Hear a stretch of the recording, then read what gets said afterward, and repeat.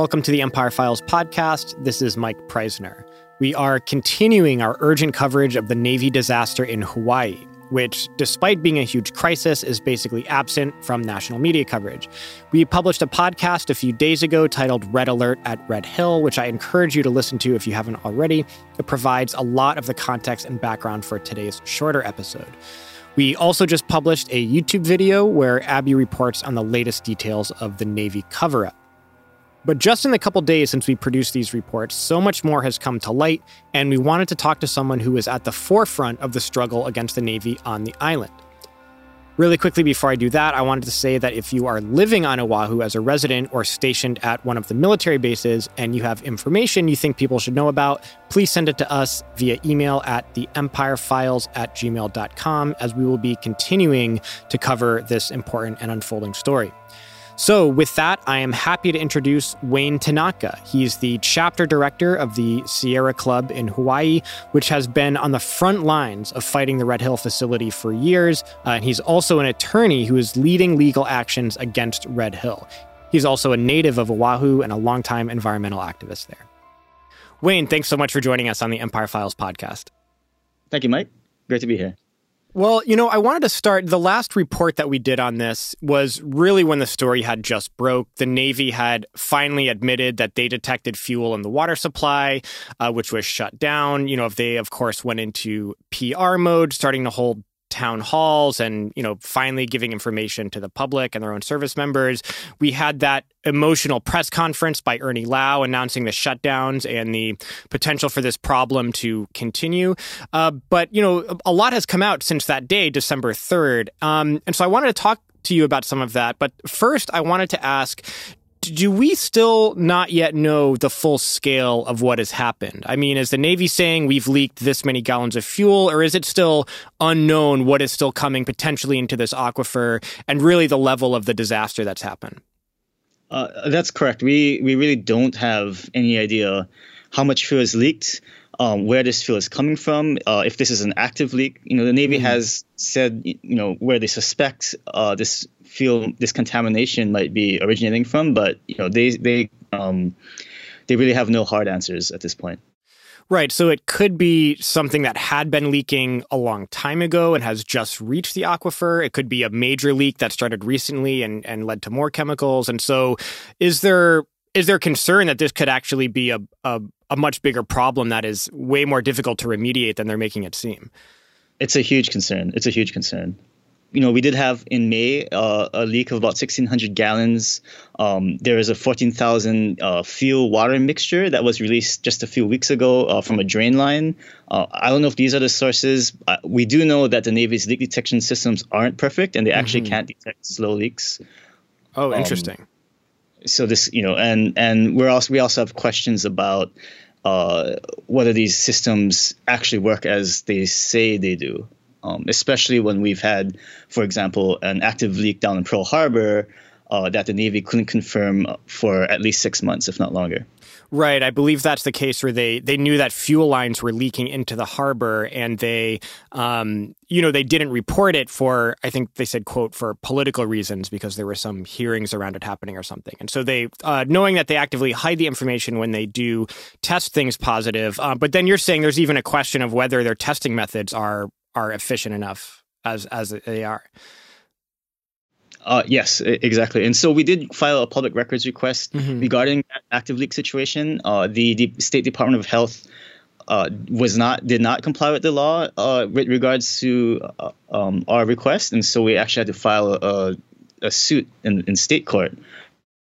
Right, and I do want to talk about that in some of the newer updates with what the Navy has done and everything. But first, I do want to take a step back and ask, can you talk about how long you have been aware of this disaster in waiting, how long the community's been fighting, the actions of your organization throughout the years? I mean, this is something that people have been sounding the alarm about for some time. Can you speak to that?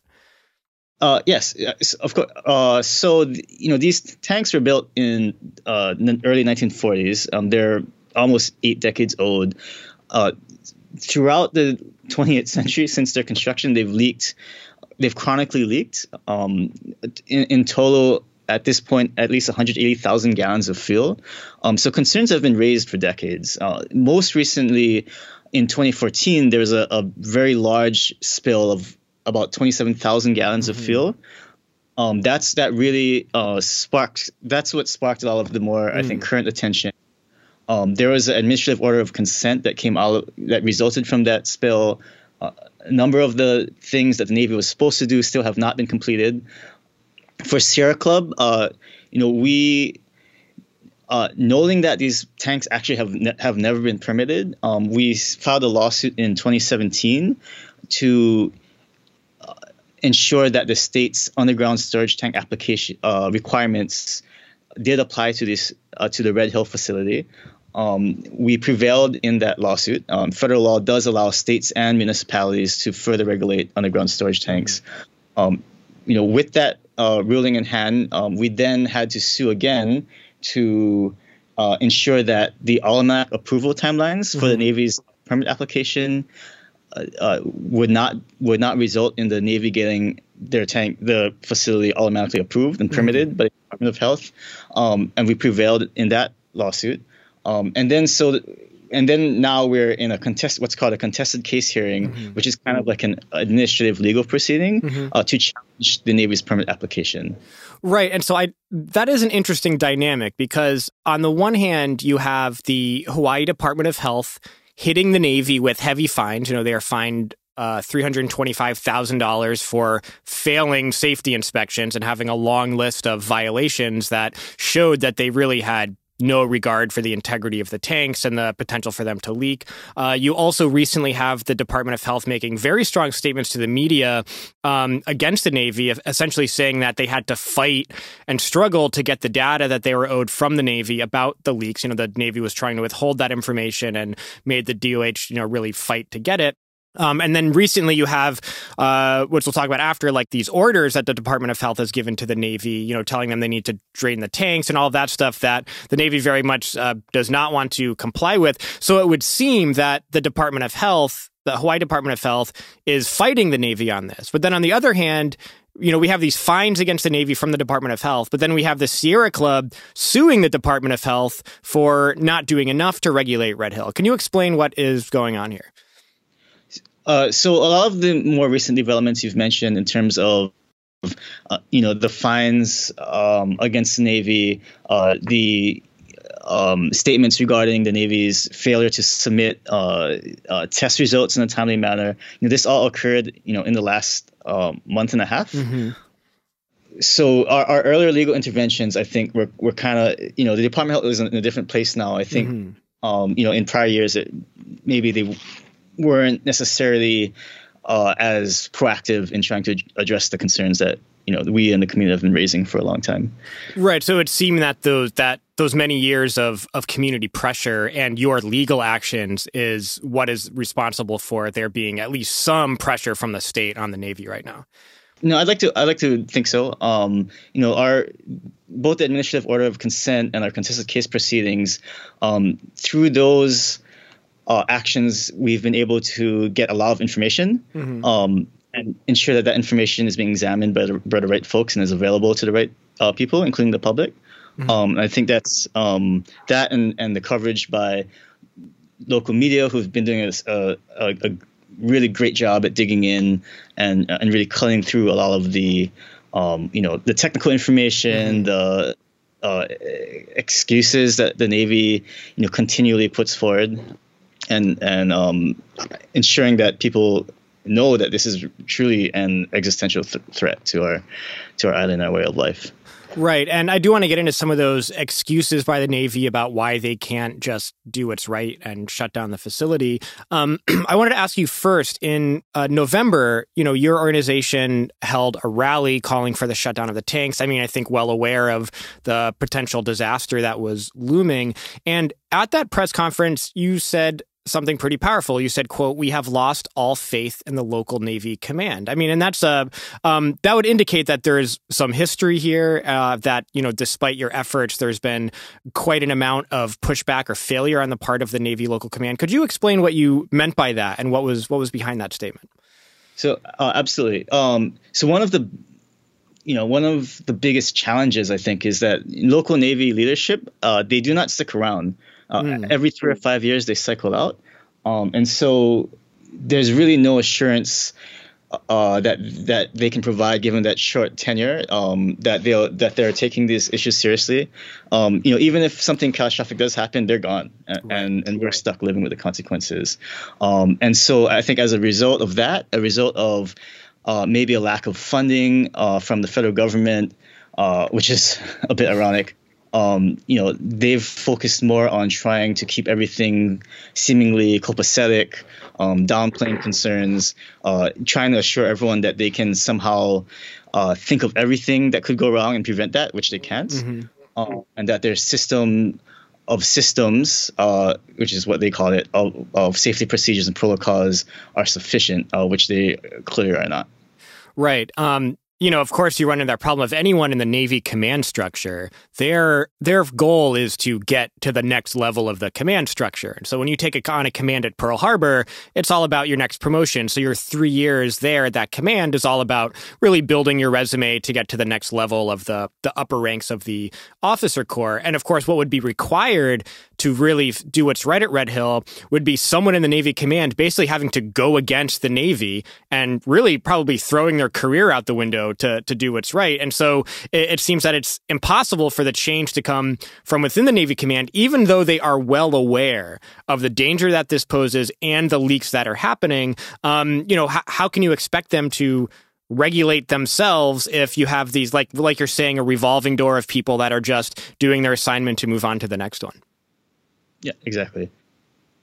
And, the Secretary of the Navy was just there, touring the tanks and, put on his hard hat to go look at all of the stuff and everything. And he made an interesting statement. He tweeted out, quote, "We're learning about the possible causes and ways to prevent this from happening again," end quote. The first thing that struck me about that quote is he says, "We're learning about ways to prevent this from happening again," but it seems that they don't know, or they're not saying what this really is yet. The size of the problem, the size of the leak, what has happened. So it's almost like you're saying, oh, we'll prevent this from happening again, when they have not yet even discovered what has happened. Is that accurate? Yes, exactly. And that's again a theme almost of what's been going on. In May of this year, there was a leak of about 1,600 gallons, as I mentioned earlier. Mm-hmm. It took them until I think October to come up with the reports that concluded as to what happened, and which in that case was operator error plus improper equipment and malfunctioning sensors, or sensors that didn't catch the pressure changes that resulted in that explosion. And right after that, actually, before that even happened, there were emails that subsequently came out indicating that there were additional pressure issues with the valves. Navy officials thought that they were losing pressure in multiple places potentially, and they'd actually shut down the facility for 9 days, I believe. And then after that, we had this 14,000 gallon spill, and then after that, we had now again this mysterious contamination of the Red Hill drinking water shaft, and so how they're going to figure out what went wrong here, but how long is that going to take, and how many more things are going to happen while we're just waiting for the information. Right, and I think what really struck me as totally absurd is it seems like the plan that the Navy is floating right now is to not relocate the tanks, but to, quote, replace the tanks, which would mean still storing the fuel at Red Hill or under Red Hill, basically just gutting the tanks out and putting new tanks in to the same exact spot, a plan which they say will take at least 20 years, so most likely more. And so there's the issue of, as they're replacing tanks one by one, what potential problems are there for leakage in that 20 years until the tanks are replaced? But then say they replace all the tanks 20 years from now, you still have, 200 million gallons of fuel stored 100 feet above the aquifer. What do you make of this solution that is being put forward by the Navy when, they could really just put it somewhere else? It's absurd. It's insane. And clearly, again, they're not acknowledging reality, which is that it's simply impossible to guarantee our safety when you locate, such a huge amount of fuel directly above our water supply. What are like the worst case scenarios? What are the real big concerns that if this is a big leak, if it's a leak that's active and not stopping, what are what's the potential next couple months going to look like? So I think the immediate concern for a lot of people is, if this is an active leak, or even if it's a historic leak, and we're just kind of seeing it hit our the Red Hill shaft well, is that it could eventually make its way to one of the other municipal drinking water wells, that one of which is just 1 mile from the Red Hill facility, and that serves 400,000 residents on this island, as well as schools, the majority of hospitals, businesses, Waikiki, downtown Honolulu. These are all areas served by this aquifer and by that well. If a plume reaches that well, and they have to shut it down, we're going to be in very dire straits. I think the Board of Water Supply was talking about 10 years of water conservation mandates, low pressure. But in addition to that, though, this groundwater aquifer also serves a number of environmental and agricultural purposes, as it always had. Pearl Harbor was once renowned as a super abundant fishery. There are something like 30 fish ponds which require fresh groundwater flow. There's all kinds of estuarine habitat, riparian stream habitat for native species that will be impacted. And petroleum is actually, if you look up the safety data sheet for petroleum, it has very long-term harmful effects on aquatic life. That's really tragic. And, it's because this is something that's in the ground, in the rock, from rock samples and so forth. I mean, say the leak was just a brief leak and it stopped. There's still all these chemicals that are making their way to the aquifer. Like, what does remediation even look like? Like, how can you even clean something like that up? I think the Navy's term for that is natural attenuation. Okay. So not cleaning it up, letting the earth heal itself, I guess? Yes. And maybe there's things that could address, quote unquote, smaller spills, like 1,000 gallons, here or there, which is still unacceptable. Right. But these tanks, again, what spilled historically has hit the groundwater. Just at 27,000 gallons in 2014, that hit the groundwater. These tanks each hold up to 12.5 million gallons. And there's, about 14 that have fuel in them. Even a leak of 1 million gallons would dwarf what we've seen, which has already impacted the groundwater. Right. And there's just so much more potentially that could spill out. I did want to ask you about the governor issued an order. The Department of Health issued an order basically telling the Navy, you have 30 days to drain the tanks. I mean, and that's a pretty big thing. Of course, they're not ordering them to relocate the tanks right now. They're saying you have 30 days to get all the fuel out of the tanks so that we could find what's going on and put in the necessary fixes and stuff. No doubt from the pressure from the community. Obviously, this is a huge issue that people are really scared about. And so the state leadership, of course, had to take some kind of bold action. And I think, having them drain all the tanks sounds like a bold action. But what are your hopes for that? I mean, does the Navy have to listen to them? Is there any real power that local officials have over the Navy in this situation? And do you feel that this was a good response from the state to wager on the Navy? I think it's a much needed response. I think it should have happened years ago. Federal law does allow states and municipalities to further regulate underground storage tanks, both procedurally and substantively. And so the governor does have, I think, legal basis for issuing this order. I'm hopeful that the Navy will comply. They have, pursuant to the order, they have 30 days to figure out if they even can safely defuel the facility. We don't know where, again, the current leak is coming from. We don't know if their leak detection systems are actually working properly. So they have 30 days to figure out if it's even safe to move the fuel off of the mountain and off of the aquifer. After that, they'll have, if they have to take corrective action, they'll do that. And after they take those corrective actions, they have 30 days to then defuel the facility. I'm hopeful they stick with this timeline. If not, act more expediently. I'm discouraged by Secretary of the Defense Carlos Del Toro's comment to a Civil Beat reporter that he would take an order as a request. Right.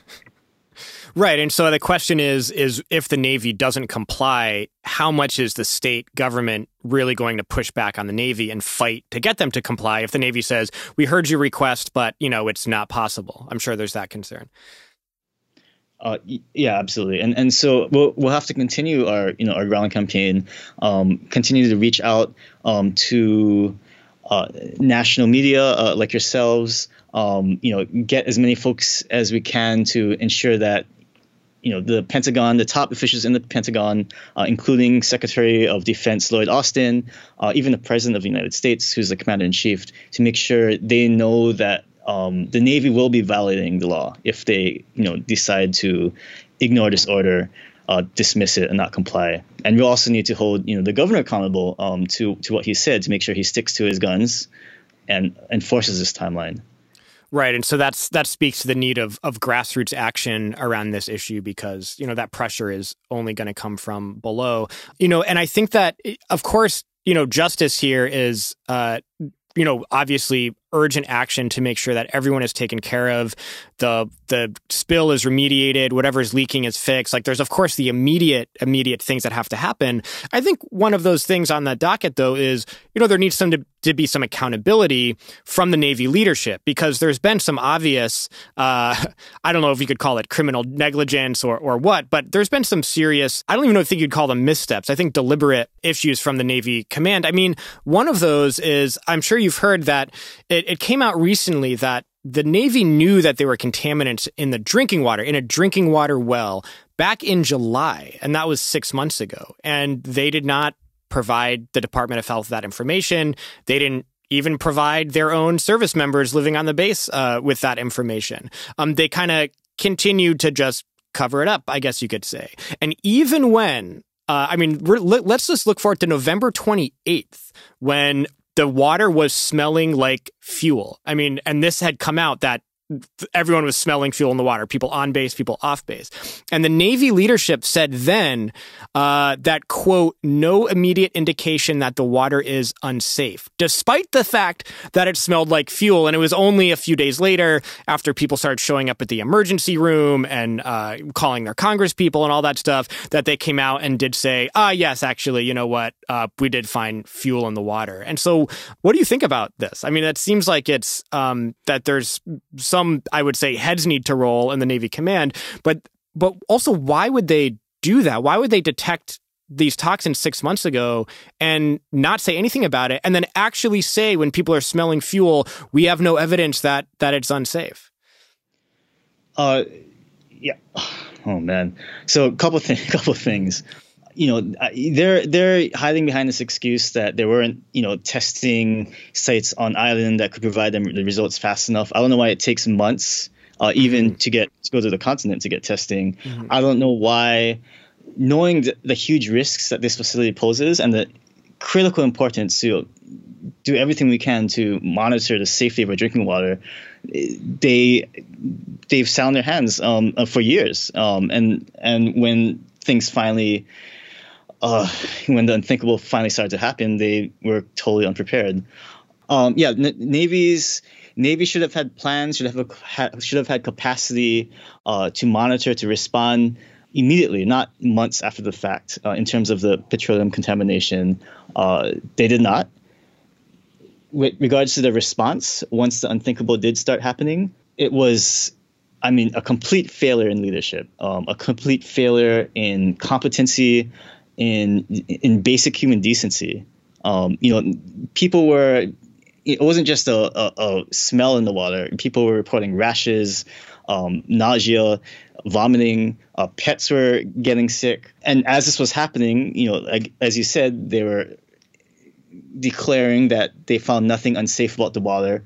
One of the Pearl Harbor commanders even sent an email to folks saying that he and his people had been drinking water on base all day, and that they should they should be fine. And he's telling this to people that are seeing their community fall ill, pregnant women, nursing moms. That's just, it's flabbergasting.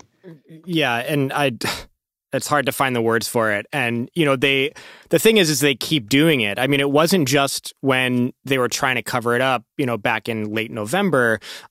Just last night, the Air Force Command there had one of the town halls, just like the Navy did. A few days ago, we reported on our last episode that the Navy doctor was telling pregnant women there's no evidence of long-term effects of ingesting these chemicals, which is absolutely untrue. But even last night, you had the Air Force Command hold a similar town hall where they were answering questions from the community. And a military family was asking, how do we know if the water is safe? Because we're not trusting, what you're saying here. And that Air Force commander said, literally, he said, quote, "You are the best sensor." And what he meant by that was basically, taste the water, smell the water. If your senses are telling you that it's safe, it's safe. And that is just such an irresponsible comment. I mean, because there can be harmful levels in the water that you cannot smell or taste. And so this is after all of this stuff has come out and they're under so much heat. I wanted to get your reaction to comments like that continuing to come out from the Air Force Command, really downplaying the risks here. And also, we have listeners who are in the active duty military stationed at Hawaii. And, what would your advice be to them? I mean, obviously, we can't trust what the command is telling us. Like, what do people need to know to keep themselves safe as this plays out? I just want to say it was so terrible for these families that are being impacted. So the folks that they're getting a few gallons of water a day to drink, but without running water, you can't bathe, you can't brush your teeth, you can't wash your clothes, wash your dishes. I mean, it's my view is that as a leader, one of your main priorities is to protect your people, right? Like take care of your people. Yeah. Just wanted to know, we are trying to set up independent water testing labs, or there are folks that are trying to do that. They recognize that the Navy's testing may not be as reliable or timely, especially with the latest news that the samples they sent to the continent were damaged. Right. Something like 67% of the samples were damaged. Right. It was like a great deal of them. I'm thankful that certain branches have been getting some support in terms of alternative housing. My understanding is that the Navy is still having challenges placing people. Mm-hmm. We're an island. There's not a lot of even with all our hotels, there's not a lot of capacity in terms of land space and housing units. So it's a challenge, and we're more than happy to talk to folks who are affected. It's sad the amount of fear that people still have, not just about their water, but about speaking out. We've been fielding all of inquiries of folks who are they're terrified of what's going on, but also terrified of having your names revealed. And so we have to keep those things confidential.